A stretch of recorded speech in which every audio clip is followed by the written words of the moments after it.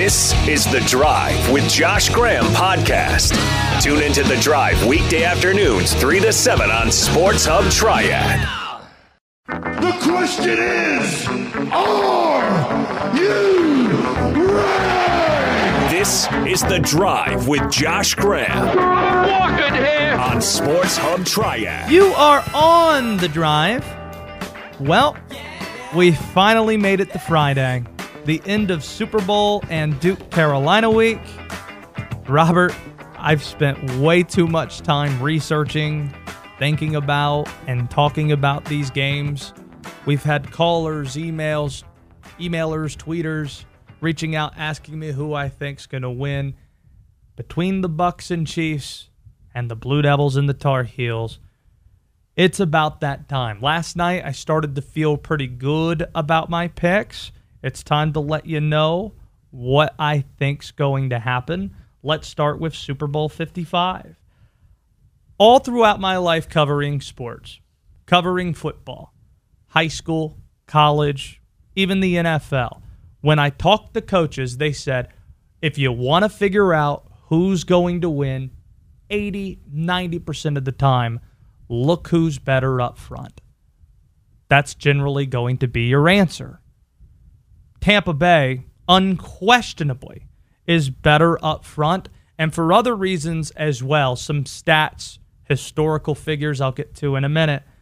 The Bucs seem to me perfectly equipped to end this long run the Chiefs have had. Patrick Mahomes only losing one start in his last 25 or 26 games. The Bucs are perfectly equipped to win this game. I like Tampa Bay to win Super Bowl 55. Even though, all throughout history, 85, 90% of the time, the teams that are better up front wins, doesn't mean they win all of the time. I think last year's Super Bowl was an example of the 10, 15%. San Francisco, up in the fourth quarter, they win that game every single time. All throughout history, San Francisco is the one holding up the trophy because they're better on the D-line, they're better on the O-line, they're up by 10 in the fourth quarter. You don't see comebacks in that spot. You got Pat Mahomes at 3rd and 15. What does he do? He converts. They win that game. I feel that's an anomaly. The reason San Francisco didn't complete that game was because they had Jimmy Garoppolo starting at quarterback. Tampa Bay does not have Jimmy G. They have somebody I think that's slightly better. Tom Brady, he can still go blow for blow with anybody. You can tell who's only watching football casually when you have some analysis out there saying, well, this is just like Peyton Manning 5 years ago going up against the Carolina Panthers. Peyton Manning, he wasn't that great because he was older, the oldest Super Bowl starter at that point in history. Tom Brady's broken that record. This is going to be the 4th time he's broken that mark at 43 years old. Peyton, he threw for what, 100 yards in that game? Brock Osweiler was starting during that season. That's not the reason the Denver Broncos beat the Carolina Panthers. It was because of that pass rush. It was because of how great Denver was on both sides of the ball up front. Tom Brady can still go blow for blow for it with anybody. We saw that in the first half, how he was slinging it with Aaron Rodgers. That's in frigid weather in January in Lambeau. Now he's at home in a comfortable space. Familiar stadium, gets to sleep in his own bed. You really want to bet against Tom Brady in the Super Bowl? Because I don't. You look at some of the stats. He threw for 500 yards in a Super Bowl at the age of 40. He led the league this year in 20-plus yard throws. That's not somebody with a diminished arm. He's still got it. And historically, I love this stat. Brady gets it done in matchups of MVPs facing off.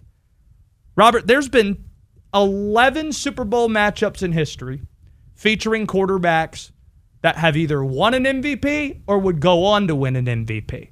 11. So a fifth of the Super Bowls now feature MVP quarterbacks going at it.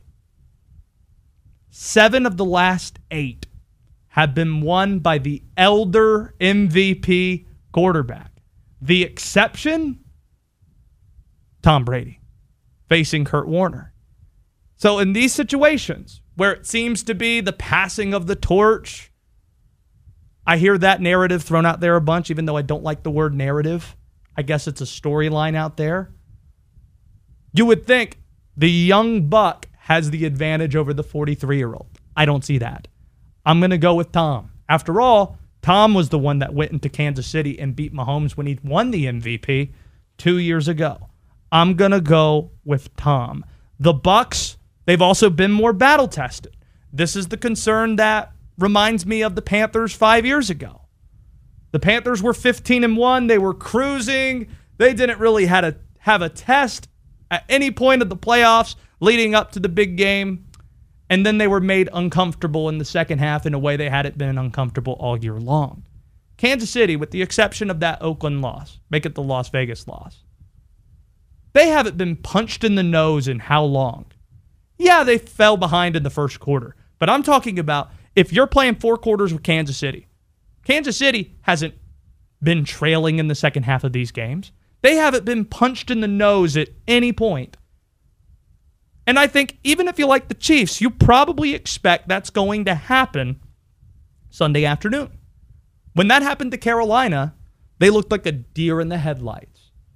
What's Kansas City going to look like? Kansas City has all these moving parts. Mike Rimmers going from right tackle to left tackle, no Mitchell Schwartz.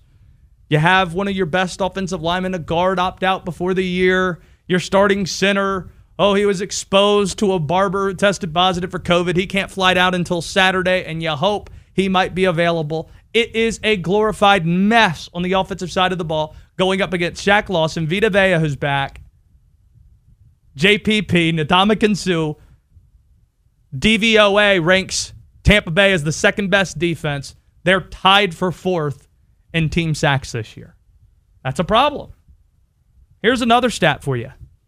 This is the 14th time in Super Bowl history where the Super Bowl is a rematch of a regular season meeting. Kansas City winning in Tampa 27-24 back in November. This might surprise you, though. The team that won in the regular season is 6-7 in the rematch. I think there's something to that. I like the Bucs. I'm not betting against Tom Brady. Let's shift things to Duke, Carolina tomorrow. This has been Duke, Carolina week. We're going to have Tar Heel national champion David Noel join us at the bottom of the hour. He'll share some Roy Williams memories, share some memories playing in the rivalry, the Marvin Williams game. He was a part of it. The putback shot in 2005. That'll make Tar Heel fans feel pretty good after what I'm about to say right now. I like Duke to win this game. I expect Duke to beat Carolina 6 o'clock tomorrow night. Here's my thinking. The Blue Devils have been Jekyll and Hyde at home. Jekyll and Hyde at home versus the road, I should say. Different basketball team when they're playing in Cameron. This is something Roy Williams talked about at the start of the week. Roy said, some say you don't get a home court advantage when you don't have any fans in the stands. He doesn't think that's true. And it's for a very practical reason. You get to shoot on the same rims that you're going to be playing on 3 or 4 times out of the week.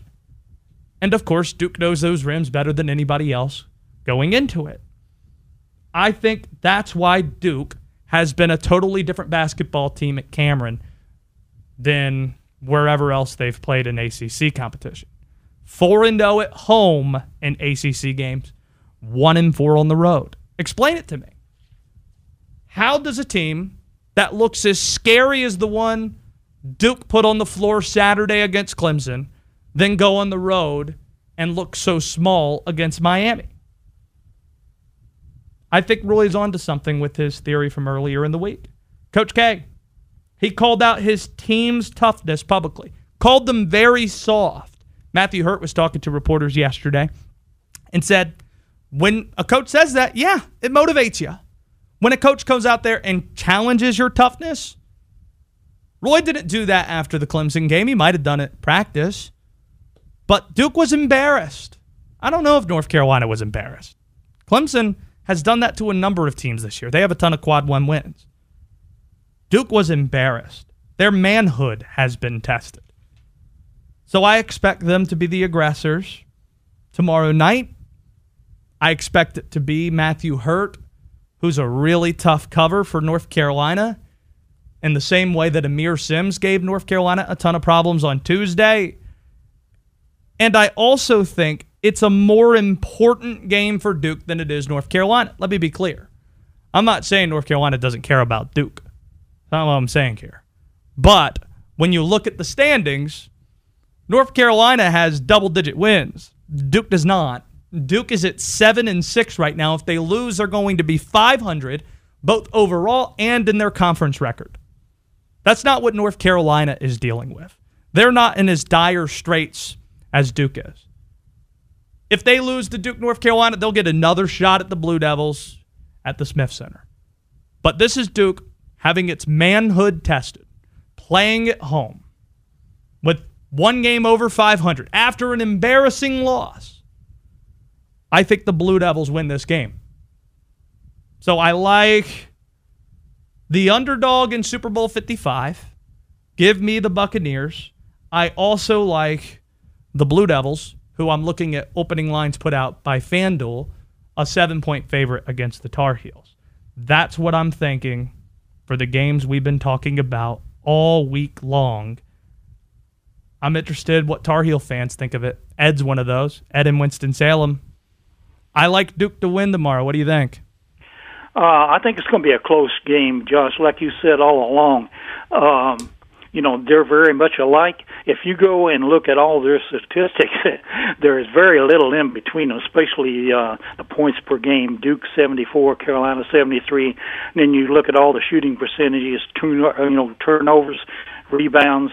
They're very close. There's not a whole lot. I think that 7-point spread may be a little bit high, but you made a good point a while ago. I didn't catch, what Duke's won and loss record is at home and on the road, but Carolina's road record is terrible, 2-4, but they're 4 at home, and that could be a deciding factor tomorrow, like you said. Thanks for the call, Ed. Duke is 4-0 in ACC games at home, 1-4 in road games. We'll talk more Tar Heels, Blue Devils with David Noel, Tar Heel national champ, in a little over 15 minutes.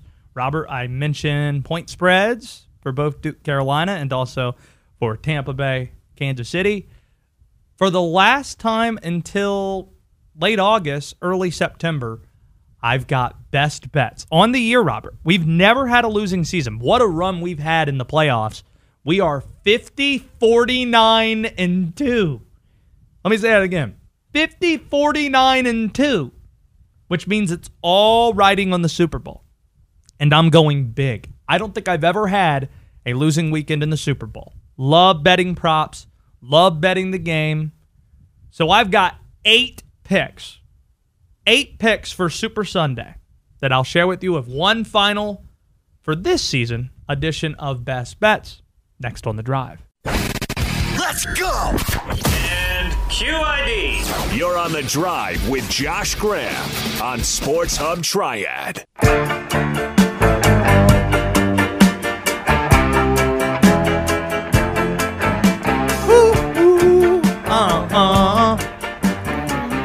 David Noel, Tar Heel national champ, going to join us in 15 minutes. Have you ever seen Billy Joel in concert, Robert? I haven't, and he's coming to Charlotte at the end of March, and I'm wondering. Yeah, I know. I'm like, is it gonna be okay to go to concerts by then? I saw him with Hayes Permar at what was then BB&T Field, now Truist Field, Wake Forest football stadium. Great show. Doesn't need an opening act. Cut from that Bruce Springsteen cloth. Just a tremendous show. I'm going to step out here. I'm going to play a ton of songs. I'm going to leave. I'm going to wave goodbye. That's it. Heck yeah, I'm all about it. The tickets were high, though. It was like $250, the ones I were looking at. Do you think it's worth it? Worth it, 100%. Go see Billy Joel. I hope these picks will allow you, Robert, the capability, if gambling were legal and such. Yeah, if it was. For you to, get the funds necessary to cash in on a Billy Joel show or something like that. Well, I mean, $500 for 2 tickets. We got to go big. That's right, Robert. I've got 8 picks. 8. Not 1, not 2, not 3, not 4, not 5, not 6, not 7. I've got 8. 8 picks for Super Sunday, and there's a lot on the line for me. I've been doing this for 5 years now. 5 football seasons, and I've never had a losing season. Never had a losing year. Last year, we had a tremendous season. Great run to the playoffs. This year, we've needed a great run just to finish above 500. We're at 50, 49, and 2 on the season. I got 8 picks I'm giving out for Super Sunday. It all rides on this. So before we get back to Tar Heels, Blue Devils with David Noel joining us for the last time until the fall, it's time for the best bets. Your attention, please. Please do not turn off your radio. Why? Let's start with the actual game. I think the Buccaneers are going to win outright. So I'm going to take the Bucs +3 against Kansas City. Now, I do feel like this line's going to move to 3.5 on Sunday. So if it does, I'm taking the Bucs +3.5. But right now it's at 3. I think Buccaneers are going to win the game, so it's not really going to matter. But I love that I'm getting points, and I've got Tom Brady behind me here. Love Tampa Bay up front. Tom Brady, I think it's going to look a lot more like he did in the first half against Green Bay than the second half. I think they win the game. I really do. So why not take the team that's a 3-point underdog? Put some money on it. Robert, interested what you make of these. Again, you're trying to figure out how to afford a Billy Joel concert and such. Travis Kelce, under 94.5 yards. His median yardage this year is 98 yards. He's cracked close to 100 yards every game since Week 8. But I don't know. I look at the teams he's been doing it against. I feel like Todd Bowles getting a second crack at this offense and getting a second crack at Kelce. That's going to be the guy they take away. 94.5 is just too many yards. Yeah, that's high. And the only reason I would push back against that is with Mahomes' offensive line being battered. He might need to get the ball out quick. He might force it to his security blanket. But it's about yards, not catches. So hopefully if they are going to stop him, they'll hold him underneath that. I don't have any problem with that. Put some money on it. Here's an over I have.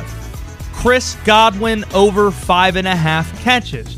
You love this pick, right? Absolutely. I think he's the best receiver on the team. The dude's a stud, and Brady knows that. He's going to attack the mismatch. Just looking at the numbers here, he's only been targeted, I think he's been targeted less than 5 times once this year. And that was a 2-catch game, right? I think that's the game he got hurt in. He got hurt against the Minnesota Vikings, so that's the only time. Every other game he's been targeted a ton, especially of late. 9 times against the Packers, 7 times against the Saints, 12 times against Washington. This is not a great Kansas City defense. I think Chris Godwin's going to get his. It will be over 5.5 catches. Put some money on it. Tom Brady over half an interception. Tom has thrown a pick in 5 of his 9 Super Bowls that he's played in. Doesn't mean he's going to lose the game. He threw 2 or 3 picks against the Seattle Seahawks. He threw 3 picks against the Green Bay Packers the last time out. Threw a pick against the Carolina Panthers. I think it was Dante Wesley that picked off Tom. That speaks to how long he's been playing. Dante Wesley picking him up in a Super Bowl? Come on. I think Tom's going to throw a pick in the game going over there. Put some money on it. This is another, I think, sure thing. Over half a 2-point conversion attempt, which means at some point, one of these 2 analytically driven, ballsy, aggressive coaches are going to decide to go for 2. That's all I need, Robert. I don't need it to be successful. I just need it to be an attempt. I love this. Over half a 2-point conversion attempt in the game. There's going to be at least 1 2-point try. Put some money on it. Both teams are going to lead in the first half. That's my next bet. Super Bowls in the first half are generally lower scoring. I do not like betting unders on games that I plan to watch. I feel like you're rooting against fun. So instead, I'm just going to bet both teams leading in the first half. Maybe the first or second drive, you get a field goal. Next team gets a touchdown. I think it's going to be back and forth, especially early on. Both teams going to lead. I love that one. Put some money on it. Over 4 combined sacks. I think Jason Pierre-Paul might have 2 or 3 by himself in this game, considering how bad things are for the Kansas City O-line. Problem is, how many will KC get? It's not a bad defensive line Kansas City has. Tom Brady's just so good at getting rid of the football. So I'm a little concerned about it. It's not my favorite bet, but I think the worst case scenario is it matches the number 4. I don't think it loses, so I'll go over 4 combined sacks. Put some money on it. If this makes you feel any better, I feel like Kansas City has the best secondary blitzer in Tyrann Mathieu. He doesn't really have the stats to prove it, but he gets a lot of pressure when he's not in coverage. So, I mean, you could get a sneaky little DB blitz sack off of him. And Tampa Bay leads the NFL in blitzes cold. So there's going to be a lot of blitzes sent by Todd Bowles, especially considering the state of the KCO line. Last pick, over 2.5 commercials featuring a face mask being worn. Robert, this is a surefire lock, right? I think so, especially because when I went through the commercials that are already leaked. Yeah, they're already leaked. Like, oh no, Ford has a commercial with a mask. There's another company that shows masks, and that's 2 right off the bat. That's a prop I love. Yep. Can't make a lot off of it. So over 2.5 commercials featuring a medical face mask being worn. Okay, so here are the picks in review. Last best bets. Bucks +3 against the Chiefs. If it climbs to 3.5, I've acknowledged it here. I will take the 3.5 on Sunday if I need to. Travis Kelce under 94.5 yards. Chris Godwin over the 5 catches. Tom Brady going to throw at least 1 interception. There's going to be at least 1 2-point conversion attempt. Both teams are going to lead in the first half. Over 4 combined sacks. Over 2.5 commercials featuring a face mask being worn. I love these picks this weekend, man. Love it. Love it, love it, love it. Those are the best bets for Super Bowl 55. All right, now I like to get a little risky, so this doesn't count as best bets, but I just need you to pick one of these 2 players. Okay, what do you got? The odds I like for first player to score a touchdown in the Super Bowl. I always hate this one. I love it because it's so random. Like, if you look at, like, the Ravens, it was a tight end that hadn't scored for them all year. Give me Pringle for Kansas City. Byron Pringle. He doesn't even have odds right now. Right now, the odds I like are Cameron Brate at +2,500. There you go. And Mecole Hardman at +2,000. If you had to guess, you're just guessing. Give me Gronk. You want Gronk? Gronk is at odds at, and I don't see his odds either, so he's probably underneath Tom Brady at 2,800. I'll go Gronk. It's a good. I like that as sneaky. Gronk on Tampa, Pringle on KC. I'd probably go Brate because I just, it's such a sneaky play. Sneaky. What kind of food are you going to be eating for the Super Bowl? I don't know, man. That's so depressing because I love going to Super Bowl parties where everyone does the potluck thing and brings like a big dish of whatever. I don't think I'm doing that this year. What are you going to do? I did a deal where I invited a few people over, but my friend who has a bigger house says, oh, yeah, how about you come on over? Problem is they have a stream, so they have like Hulu TV. So it's behind. Here's my thing. Can't do it. Sorry. If I'm going to be on Twitter this entire game, it's kind of how things work where I'm kind of following all these things as it happens. Also, I don't trust internet streams at strangers' places, even if it's friends of mine. I'm going to trust the more reliable cable. For sure. That's where I'm at on it. What's your must-have Super Bowl food? Like you make it every year. Don't have one. Really? I love wings, though. So wings I might is get a good wings. option, though. Mine is I might do that. I'm going to get some wings for the Super Bowl, probably. Or I might go to Costco. They have those. The platters. I might just get one of those platters. Nice. For 2. For me and Sarah Bradford. I always go garbage dip with the cream cheese sausage dip. Wow. I love it. That's big time. Okay. To cap our series of former Tar Heels and Blue Devils on the show this week, and it's been a great series of guests we've had, Tar Heel national champ David Noel will join the show next on The Drive. 1, 2, 3. You're on the air. This is The Drive with Josh Graham on Sports Hub Triad.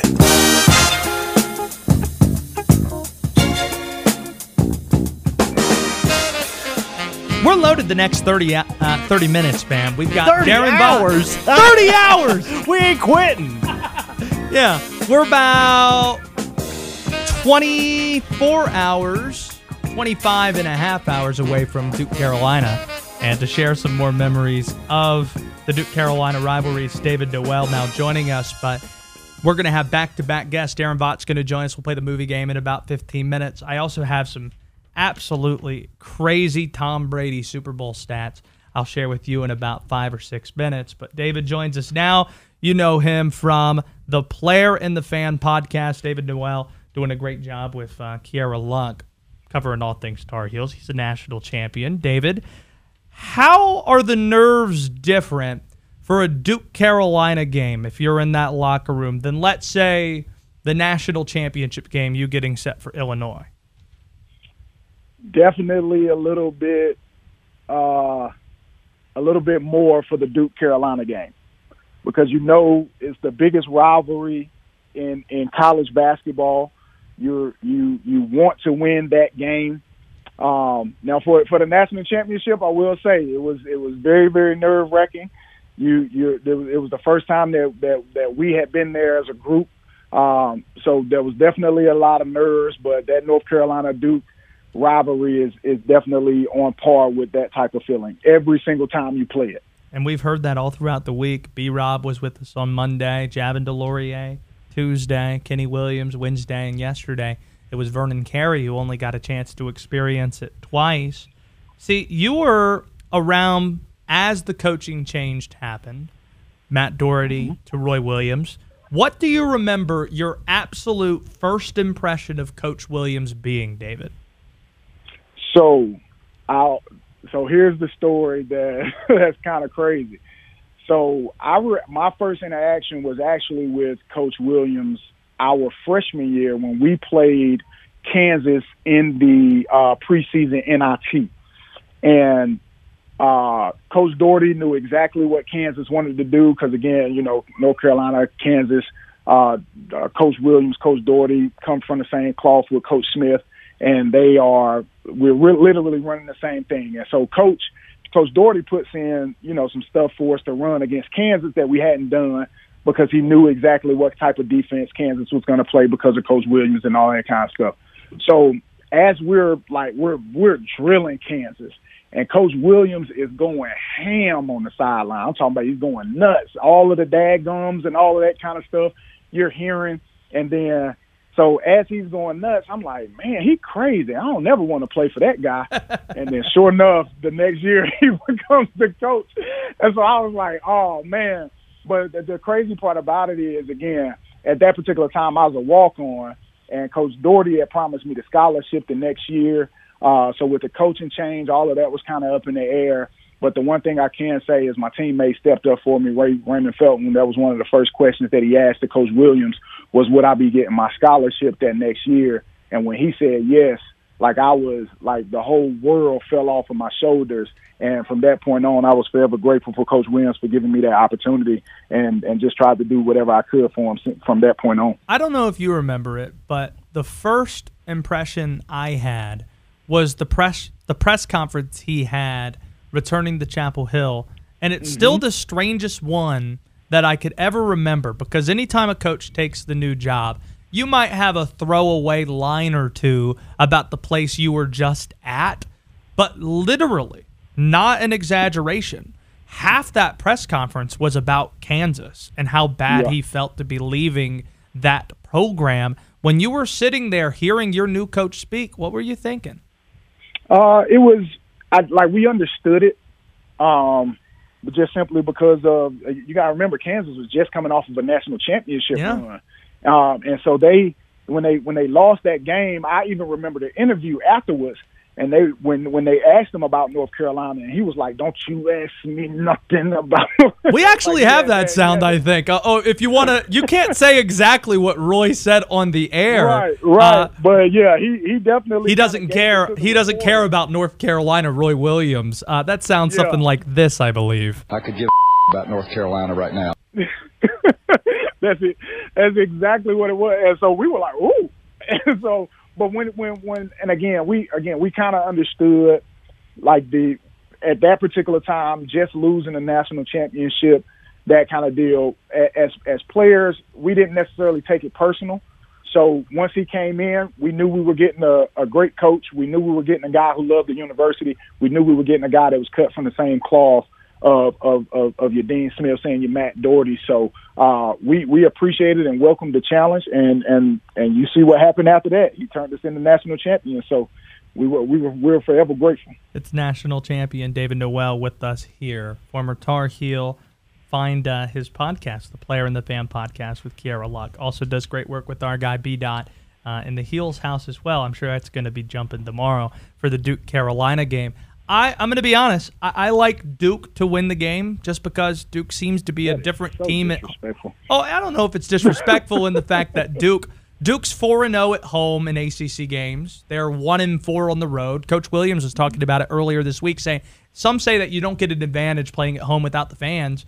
But you get to shoot on the same rims 3 or 4 times a week that you're going to be playing in the game. And if Duke loses it, they'll be a 500 team. I don't know the last time that's happened. So give me the case for North Carolina. I think it's going to be a great game. It certainly wouldn't surprise me if North Carolina wins. David Noel, what has to happen for the Tar Heels in order to come out on top? They got to dominate on the inside. And that's been the niche for North Carolina all year. And we also have to have steady guard play. When North Carolina wins, they dominate the backboards, they dominate the paint, and then our guards step up and they play the capable basketball that they're capable of playing. So I think that's the biggest thing for tomorrow. They're going to have to do a great job on Hurt, keep him from getting his buckets, and then everything else. I think if you keep Hurt in check, then your Wendell Moores and your Roaches and all of those guys, I think they'll kind of try to do too much. And that's when Duke isn't really the Duke team that they've been accustomed to being over the past few years. So hopefully that can happen for us where we dominate the paint, we get to the free throw line early, and we actually make our free throws kind of deal. So if that can happen early and often, then I think North Carolina comes out with the win. Definitely going to be a tough, even without the Cameron Crazies at Cameron Indoor Stadium, it's still going to be tough. But at the end of the day, I think North Carolina can pull it out. 2 quick things, David. Are you superstitious when you watch Duke Carolina? I am not. Okay, I like to hear that. There's a lot of former players, even after they're done playing, that are superstitious. And before I get to some of these crazy Tom Brady stats, what's your pick for the game? What do you think happens in Super Bowl 55? I got the Chiefs, man. I think it's going to be a close game. It's hard to bet against Tom Brady. And as much as I don't like Tom Brady because I'm a Peyton Manning fan, to me, Peyton Manning is the GOAT, but he's not the GOAT. Tom Brady's definitely the GOAT. But he's up there. He's my GOAT. I'll put it that way. So I think the Chiefs win it. I think it'll definitely be a close game, though, and I think Tom will come back maybe next year, and he'll probably get it done next year, though. David Noel, appreciate you spending the time, man. Thank you for squeezing in the triad. I'm sure we'll catch up somewhere down the line. Absolutely, man. Thank y'all for having me. There you go. It's David Noel, former North Carolina national champ. Robert, this is the craziest stat. Actually, you let me know which of these stats you find to be the most mind-numbing when it comes to Tom Brady in the Super Bowl. The first one involves Jake Delhomme, of all people. Jake Delhomme threw 3 touchdowns in the Super Bowl versus Tom Brady, Super Bowl 38. Those 3 touchdowns combined go for 136 yards. Tom Brady has thrown 18 touchdowns in his Super Bowl career, 15 more than Jake. But if you combine those 18 touchdown throws, the yardage is still 3 yards short of the 3 touchdown throws that Jake had in his one Super Bowl. That's just ridiculous. 136 to 133. When you think about it, I think Jake still has the longest touchdown throw, 84 yards to Muhsin Muhammad. You also have the 50-yard throw that Jake had to Steve Smith. That is still one of the most beautiful throws I've ever seen in the Super Bowl.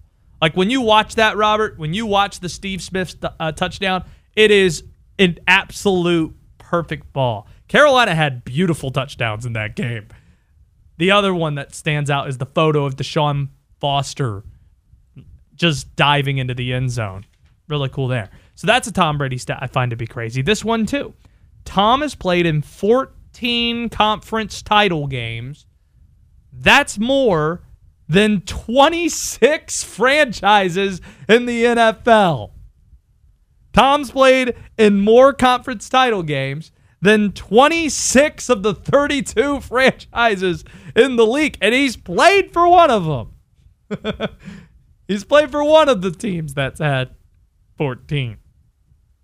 That blows me away. But then there are some that are exactly linked to the team he plays for now. Tom Brady, this is his first year with the Bucs. He's thrown 7 touchdowns in these playoffs. That's more playoff touchdowns than the next best Buccaneer quarterback in the playoffs, Brad Johnson.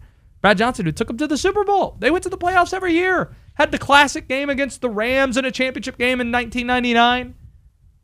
Brady, 7 touchdowns to Brad Johnson's playoff career total of 5.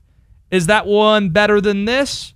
Brady has more Super Bowl appearances, 10, than the Buccaneers have playoff wins all time with 9. I'll probably take the second one there. Because, the Bucs aren't spring chickens, Been around since the late 70s.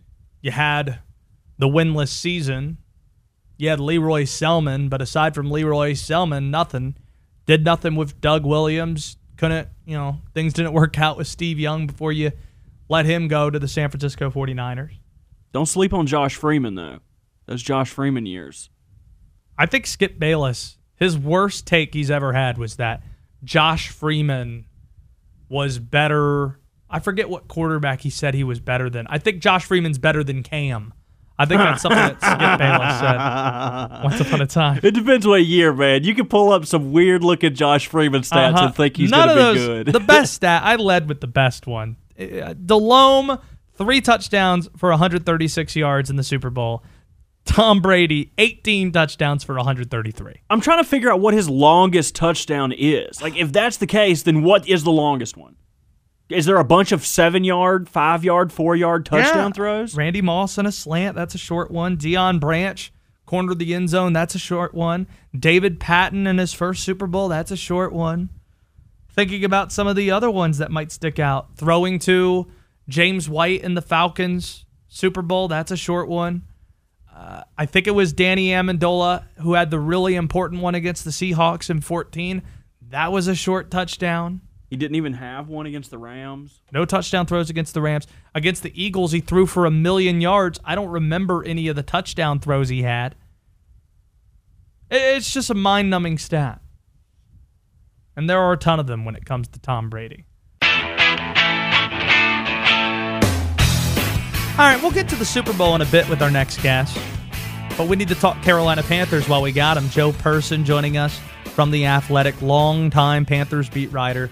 Been writing all week about the Panthers quarterback situation since the reporting was out there. They put a number 1 out on the table to try and bring in Matthew Stafford. Deshaun Watson, that's the next fish that I'm sure Scott Fitterer is trying to reel in. Then the story published today by Joe, if there's one player who can handle all the quarterback talk, it's Teddy Bridgewater. Of course, talking about what I believe to be the most likely scenario, and that's Carolina going with Teddy again this year. Not to say that there won't be a quarterback they draft this year who works behind Teddy, but I think that's still the most likely scenario. But let's talk about Watson, and I appreciate the time, Joe, as always. I understand Scott wants to be aggressive, Scott Fitterer. But how much, in your mind, is too much to surrender for a quarterback we can all acknowledge is a franchise guy like Deshaun? It's a great question. It's hard to quantify. I tried to this week. Our Houston Texans writer for The Athletic asked those of us who cover a team who might be in the Watson sweepstakes to propose a trade. I offered up 3 first-round picks, each of the next, starting this year, a 3rd-rounder next year, and threw in Trey Boston because the Texans apparently are more interested in getting some young, not that Trey's super young, but defensive starters, proven defensive guys, rather than, say, a Teddy Bridgewater. But you got to think the Panthers are going to try to move Bridgewater in any of these deals. I'm certain that they were asking the Lions if they would take Teddy off their hands, because otherwise, in the Stafford example, if you get Stafford and they don't want Bridgewater, then you've got $43 million tied up at the quarterback position next year. This year, and you hope you can, if Teddy's not a part of the trade, you can still trade Teddy and get something back in return in terms of draft capital. John McClain, who's about as close to anybody in ownership to the Texans, put out I think the price tag most people have been discussing: 2 first-round picks, 2 second-round picks, and 2 starters on defense, which of course had Panther fans talking about the 3 young defensive players that they've been leaned on a lot this past season: Derek Brown, Jeremy Chin, and Brian Burns, who was the first-rounder a couple years ago. So if it was 2 first-round picks, including number 8 this year, 2 seconds this year and next, and let's say 2 out of those 3 guys, who says no? Dude, I'm not doing it. Those are maybe Derek Brown, but like when you talk about Burns and Chin, those are the best players on your defense. Like, they're your only real stars on defense. And I mean, you've got to hang on. At some point, it's like, well, what's the point? To your earlier question of how much is too much, I would err on the side of throwing. I've seen John McClain's reporting. That there's also a school of thought is that the baseline is 3 first-round picks, and maybe you can get away with that and some package of picks rather than give up a Brian Burns or a Jeremy Chin, because to me, at that point, there's a point at which it becomes a non-starter, and it's like, look, we're going to take our chances at number 8 in the draft, or trade up and get up ahead of the Falcons and try to get Zach Wilson and or Justin Fields. How limited will the Panthers be? We're chatting with Joe Person here, by the way. Read his stuff at The Athletic, on Twitter at Joseph Person. How limited is Carolina going to be in evaluating Zach Wilson, Justin Fields, and Trey Lance, none of which were at the Senior Bowl last week? Well, for sure. I mean, of that group, I think Lance is the trickiest evaluation, just because playing at the FCS level at North Dakota State and only really doing it for one season. Now, granted, it was a year where they played 16 games and won the national championship, but it's against FCS. So that makes besides all the tape they're going to grind on, it makes the pro days for each of those guys you mentioned so vital. And especially if Panthers get through free agency at the end of March and they still don't have a quarterback other than Teddy Bridgewater, then you can believe that those pro days become the utmost importance. Are they going to be allowed to bring in these guys? No, there are no free agent, no pre-draft visits at the facility. Okay. You can't. I don't believe you can even do the private workouts with them. So that's what I mean. Like, after the Senior Bowl, which I was down in Mobile last week and got to see the senior quarterbacks, kind of a mixed bag at best, but that's it. I mean, now next up in terms of in-person eyeball, on live football drills, it's pro days starting in March. Joe Person's with us here. Let's get to the Super Bowl.